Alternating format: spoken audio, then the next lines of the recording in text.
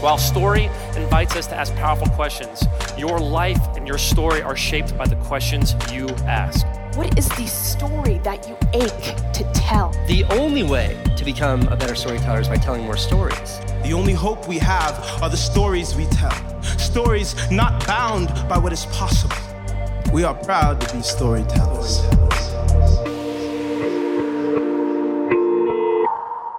CJ Casciotta is a speaker, entrepreneur, and author of the book Get Weird, Discovering the Surprising Secret to Making a Difference. If you're a regular listener of the Story podcast or have attended any of our gatherings, then you know CJ is no stranger to story. We love talking to him because more than most people, he really seems to get that what makes you unique is what makes you powerful. That's the heart of his message, as you can hear in this excerpt from a recent talk he gave for us at Story 2018. Listen in. I wrote really a good chunk of this book on my friend Mama Moo's farm. Mama Moo. We call her Mama Moo. Her real name is Lynn, but her grandkids call her Mama Moo, and so we affectionately give her that name as well. And Mama Moo was in her late 60s, and so at a time when like most of her friends were kind of getting ready to retire and wither to a halt, Mama Moo bought the farm. Okay, that's a bad turn of phrase. No, she literally bought 24 acres of tillable farmland about 45 minutes south from here. And it's one of the most like beautiful places I've ever seen. It's got, chickens and cows and ducks and wildflowers and every vegetable you could possibly imagine. And my kid runs through her garden, and Mama Moo acts as her like adventure tour guide and shows her the ways of nature, and it's amazing. And I love so many things about Mama Moo, but the favorite thing about her is that she gets up like before the sun every morning. Like you'll find her, it's like 5 a.m. and she's got this thick sort of slathered on mask of SPF 30, and she's, bending down over her vegetables, and she's caring for her garden, and she's tilling, and she's sowing, and she's doing all the things that farmers do. And then my favorite thing is she shares. Like everything she has. She gives stuff away to friends and family, and she partners with local restaurants and local chefs. And if you've been around Nashville long enough, you've probably gotten in on Mama Moo's goodness. She's just unbelievably amazing. And her farm is equally amazing. So when it came time to sort of start writing this book, I thought, like, maybe I could bum her porch for a little bit, for a couple of days. And so I was there for 3 days. I was hoping to be inspired by this super inspirational place, and nothing was coming to me. Nothing at all. And I was really bummed. I was about to leave the third day, and I was actually late to a meeting. And so I was really bummed, and I'm kind of grouchy. And she goes, wait, before you go, you have to come and pick some vegetables and bring them home to your family. I said, okay, you're right. And she scolded me, essentially. And so we're walking through her garden, and I'm thinking about this meeting that I'm late for, and then all of a sudden I hear Mama Moo's voice, like out of the corner of my ear. She goes, come here, come on, stop, you gotta look at this. So I put down my bag of vegetables, and I come over to her, and she's bent down over this tomato leaf. And she goes, hey, do you know what this is? And I go, it's a tomato leaf. Like, what's the big deal? And she goes, no, look closer. And then I see it. It's like, it's right there. It's this green little creature, and it's got these yellow polka dots, and it's got these jet black lines, and it's beautiful. And she goes, this is the caterpillar that turns into a miraculous monarch butterfly. Isn't it beautiful? And there was no doubt about it. Like, it absolutely was. I actually took a picture of it right there. It's beautiful. And there it was. Like, up until that moment, I wasn't getting any sort of inspiration at all, and it just struck me right in that singular moment. See, all my life, I've been told the narrative of Rudolph. I've been told the narrative of the ugly caterpillar that one day turns into a beautiful butterfly. But this, like, 3-inch little punk broke through 30-something years of preconceived notions just by hanging out there, just by doing what it was designed to do, just by being, quite possibly before it ever really knew what it was destined for. And so I got this 5-year-old daughter at home, and she just started kindergarten. And if I'm if I'm being honest with you guys, I'm just really nervous because I know that there's coming a point really soon where her version of her shiny red nose, the thing that makes her unique, it's going to either be made fun of or it's not going to be seen as valuable to other people, and that's just kind of part of the deal in school, right? I mean, I remember I was bullied. My story is pretty similar to a lot of the people I'm hearing on stage, where it's like, I was short and scrawny, and I was last picked on the team. When I actually, lift weights now, I lift up to get to normal, because I'm still that way. The temptation's going to be to tell her the myth of the caterpillar, right? Ask her dad, hey, one day, don't worry about it. Like, all the awkwardness you kind of have right now, that's gonna all sort of melt away in this moment of beautiful transformation, of metamorphosis, and then everybody will see that. But I think that's just not true. That's a lame version of a really good story, right? Because again, like I said, this is what we're dealing with right here. This is it. I'm still short and scrawny. Like, none of us are actually promised the future of being a butterfly. We are promised the wonder of being a caterpillar right now. Like, if my daughter's supposed to wait for a moment in the future where her worth and her value is just suddenly apparent to everybody, she's going to miss out on the greater opportunity and the greater reality that her worth and her value is present, like, right freaking now.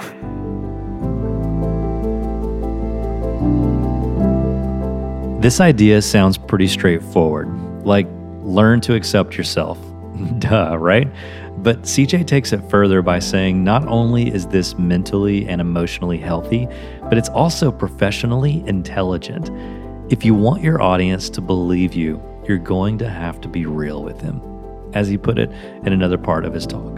People trust things that are real. And so I remember the first time I went to Mama Moo's farm, and she's showing me, like, she's got the vision for all of these acres that she has, because she's got 24 acres, and so some of it is just cultivated, and it's great, but there's all of these other acres that are unaccounted for.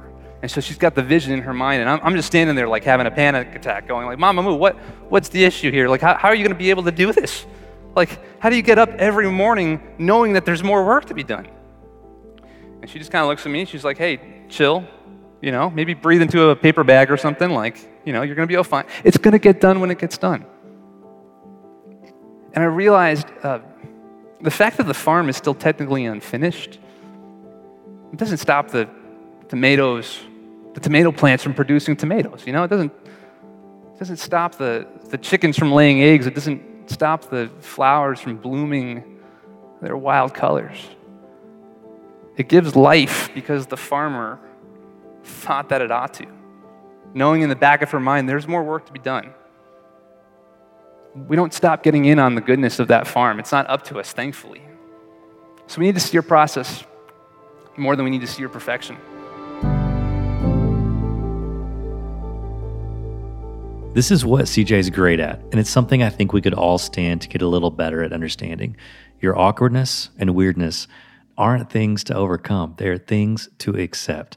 And once you embrace your oddest angles, you'll become the best version of yourself possible, because the best version of you is fully you. I talked to CJ a little backstage about this, and he says that thing, the idea that your own self is enough, is still pretty revolutionary to most of the people he talks to. I love to see the lights come on in people when they realize that they have everything they need, and they just need someone, really, it could be anybody, but just to encourage them and go, I see you. I see what you're capable of, and you're able to bring whatever's in your imagination to life. And I've seen that happen, at the corporate level with Fortune 100s, and I've seen that with startups, and I've seen that with, friends who are just going through a rough time and going, what am I designed to do? So.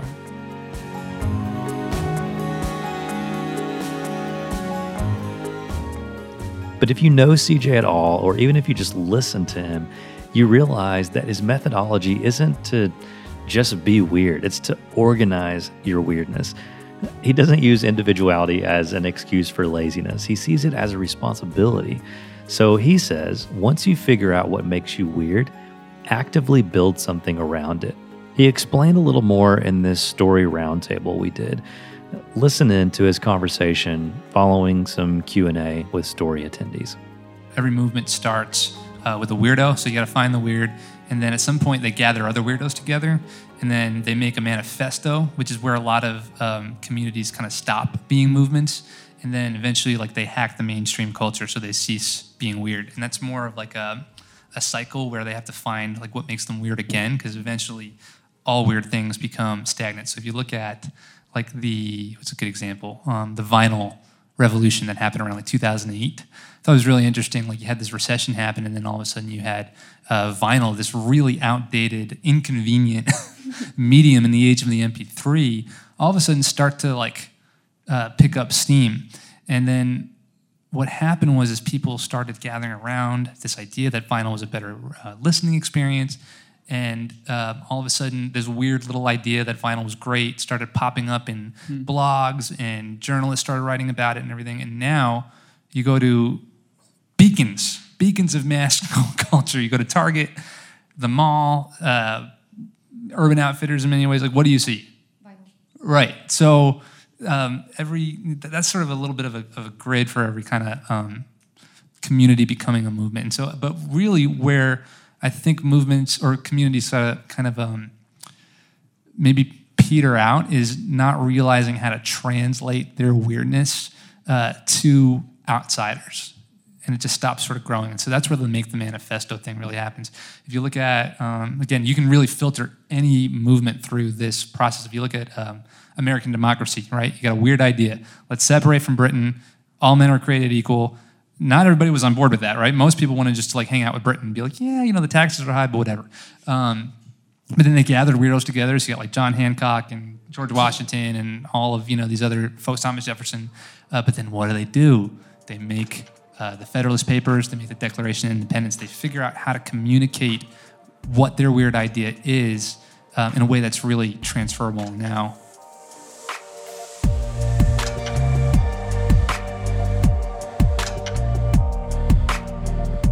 So don't just be weird, really own your weird and turn it into something special.